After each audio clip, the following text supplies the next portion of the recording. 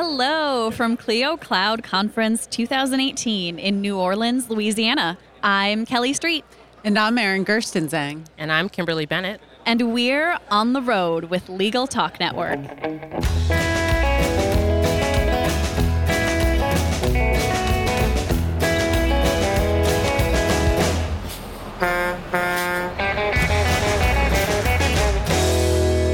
And we're back. Thank you so much for joining us on the road. It is a pleasure to be here in the Big Easy.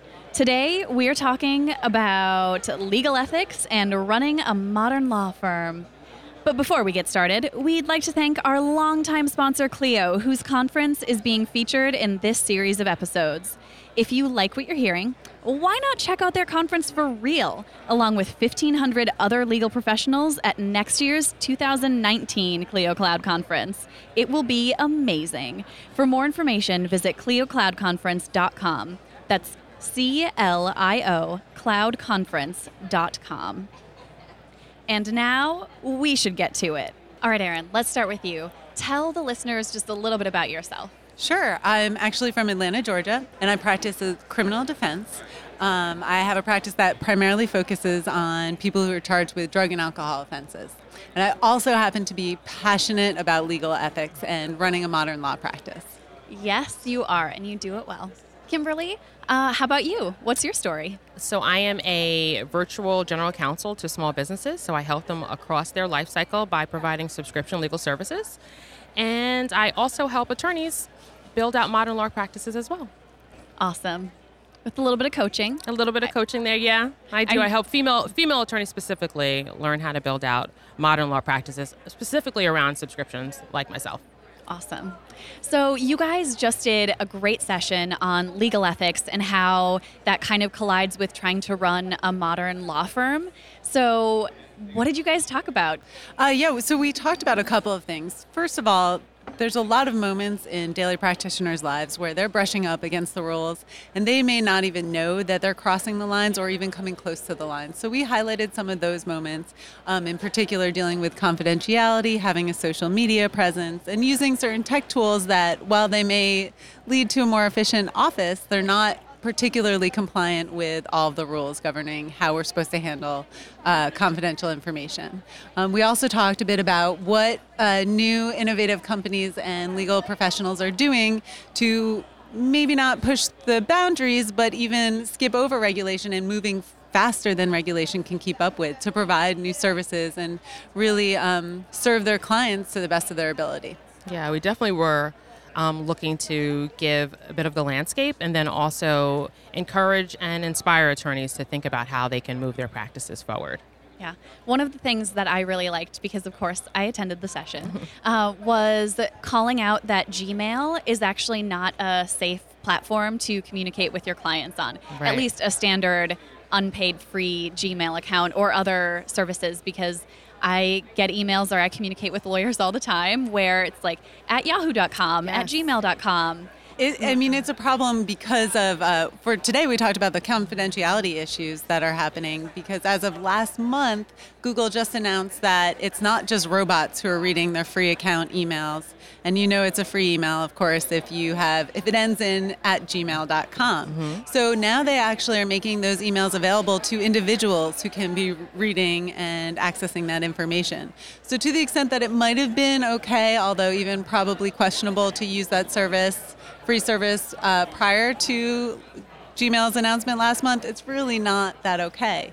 But we're also vulnerable to email, generally speaking. Like even back in May of this year, there was an e-fail bug and it affected all kinds of Outlook, all of our email platforms. So that was pretty readily fixed, but it just goes to show you that we're vulnerable no matter what we're doing if we're engaging with our clients by email. So we want to encourage lawyers to look for better, more secure channels to talk, especially when, you're exchanging secure or really confidential information like documents or social security numbers or anything along those lines. I feel like a lot of attorneys that just start practicing, they just really want to do the practice and they don't think about all the rules, not just even ethics, but just general business principles. And what happens if you're building a modern firm, you have have to think about ethics along with or alongside those business principles. And so, from an ethics perspective, it's a big issue. But from a business perspective, it's not the level of, professionalism that we want to also show. So I feel like it's one of those points that it's a quick thing that if you're using it today, you can make a change literally as soon as you left our talk today. So I hope that it was something that really pushed people to say, oh, I can make that simple change today and be more ethical and also be a little more professional too. Yeah, you could really feel it in the room that there were a lot of people going, oh, I guess I need to go make that change right away because I didn't even think about the fact that that could cause issues for my firm. Yeah, and it's also, the ethics are and the confidentiality, those are the most important things, but also if you're running a practice today, you're sending a signal to the world if you're using an AOL account or an @gmail.com account. Our clients are a lot more sophisticated than any of us used to be, and so you're signaling to the world that you're not quite caught up with the times when you're using those free accounts. So not only do you have to worry about confidentiality, you have to worry about what you're conveying to the world and maybe losing business or not being able to be as competitive as you want to be. Right. Yeah. So let's talk about the social media aspect of things, because I was actually, as a marketer and non-lawyer, I had to kind of take a step back while you guys were talking about the different ways that you can talk about clients on your social media. And I just was blown away. Like, how do you, as a lawyer, navigate those intricacies, those little different things that make posting about a client okay versus not okay, or posting about a case okay versus not okay?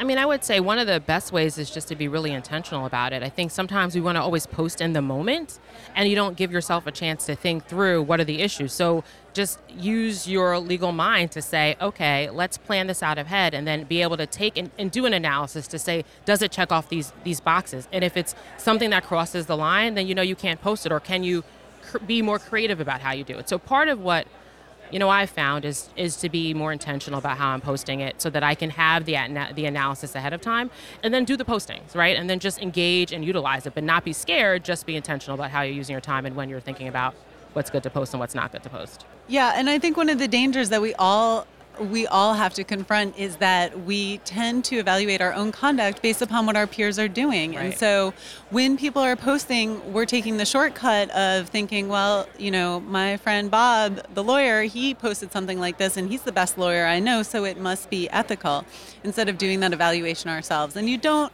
necessarily have to spend a lot of time with the rules. Really, it's very easy. Most of the bars, it's very easy to look at the rules. But also, one of the things we encourage practitioners to do is to join the legal tech community and just read. Legal tech is obsessed with ethics and write really interesting articles about it every single day. So just sort of tapping into that world and getting out of, it's very easy for us to get stuck and obsessed with our own practice areas, but we need to sort of join that larger conversation, and then those pitfalls become more obvious to you, and it becomes more fluid, and you don't have to access the rules every single time you post, because these are really basic concepts that are easy to get once you start to get comfortable with them. Yeah, and I will say, it's not even when I'm thinking about posting or when other people are thinking about it coming out of our talk, it's not that I have to go back to the rules. I know kind of what the boundaries are. And so in the moment where you're thinking about, you're going to take all these pictures, you're not thinking about it, you're trying to capture a good moment. Then you have the time to think through it. So you're right, it's not like it's a long process. It's just taking the time to give yourself the ability to have that internal conversation. Yeah, absolutely. Mm-hmm. And the other thing that really applies to me as an online marketer is the fact that you brought up that SEOs, if you're using a marketing company, that they shouldn't have access to your intake forms and your client information. And that was something that, it's not something that I am personally doing, is accessing lawyers' client information, but it was like, oh yeah, of course. There's actually are a lot of marketing companies that do require that their clients give them that information. So the contact forms, please contact me, tell me a little bit about your case, right? Almost every lawyer is encouraged to have that on their website. And if they're working with anybody who's helping them, usually those companies want to see who's coming. Are they hiring? Is this converting? Because from a business perspective, you need to be able to evaluate ROI and return on investment. But you can't do that. Law is different. And so you can't really treat clients in the same way that you would treat regular consumers because this is confidential information. And even if they don't become your client, Right. you still owe them the duty of confidentiality. So you need to be the one, this is the important thing that attorneys miss, is you need to be the one who owns that relationship with your consultant and tells them what the rules are, because they don't know the rules always. And it's not their responsibility to make those decisions. The attorney really does have to sit in the driver's seat, which is scary because we don't all understand the technology, so that can be terrifying.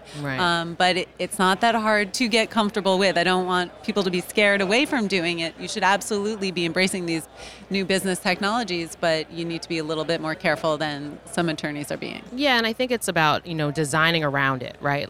So you can use it, is just what are the parameters and how do we use it? So maybe you can't get all the traditional information a business would receive in an intake form, but there are things that we can get, and then just limit it so that we own it, and then you train and you get those agreements done, so you understand how they're managing the information. And just like I said, it's kind of about back to being intentional about all of the things that we're doing, whether it's delivering a service, whether it's utilizing social media, whether it's thinking about what email provider we're using. It's just taking that time to think through it. Yeah. And one last question for each of you. You talked about technologies that can kind of help you get around, not really skirt ethical rules, but kind of work within being a small firm, and these little add-on services that can help you. Can you each pick one that is your favorite future thinking tech to talk about? I think for me, what my favorite is Zapier in terms of technology in the office. And Zapier has allowed me to automate and sort of connect all of my different applications. It stands between my Gmail and my Clio, which lets my applications do all the work behind my back. And so they talk. And one of the things that I love about Zapier is that they don't retain any of that confidential information. And so while I don't know of any technology out there that's perfect, especially technologies. These are not technologies that are designed with lawyers in mind. They're just designed for people and businesses.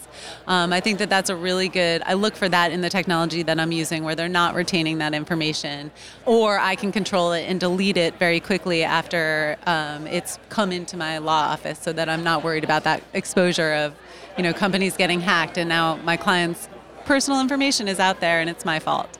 Yeah, I love Zapier too. It automates, it helps you automate. So, and automation is where you need to go if you're going to be a modern firm. So if I'm thinking about another tool that I really like, I maybe would say there's this tool called Legal Sifter. And so it uses AI to review contracts. So it's a newer tool just coming out. And I really embrace technology that starts doing things that I think lawyers can lean into more and say, hey, let the technology provide that service. And we can lean into more of being the advisor role and being able to really hone in and get to the complex levels of an agreement. So this particular tool for me as a transactional attorney has been, I'm excited to continue to add it to my practice and use Zapier and use these other tools to really level it up. Yeah. Letting you focus on actually doing the things that provide extra value to your clients and not dealing with the things that are just kind of your transactional day-to-day stuff. Exactly. Exactly. That's really cool. All right, before we close it out for today, I have one last question for you. If our listeners would like to follow up, how can they reach you? You can reach me on social at EHG Law Firm. And you can reach me across all social channels too at K Bennett Law. Awesome. Kimberly, Aaron, thank you so much. We have reached the end of the road for today's episode. I want to thank our guests for joining us today. Aaron, Kimberly, you guys were awesome. We also want to thank our listeners for tuning in. If you like what you heard today, please rate us an Apple Podcasts. We'll see you next time for another episode of On the Road with the Legal Talk Network. If you'd like more information about what you've heard today, please visit LegalTalkNetwork.com. Subscribe via iTunes and RSS. Find us on Twitter and Facebook, or download our free Legal Talk Network app in Google Play and iTunes. The views expressed by the participants of this program are their own and do not represent the views of, nor are they endorsed by, Legal Talk Network, its officers, directors, employees, agents, representatives, shareholders, and subsidiaries. None of the content should be considered legal advice. As always, consult a lawyer.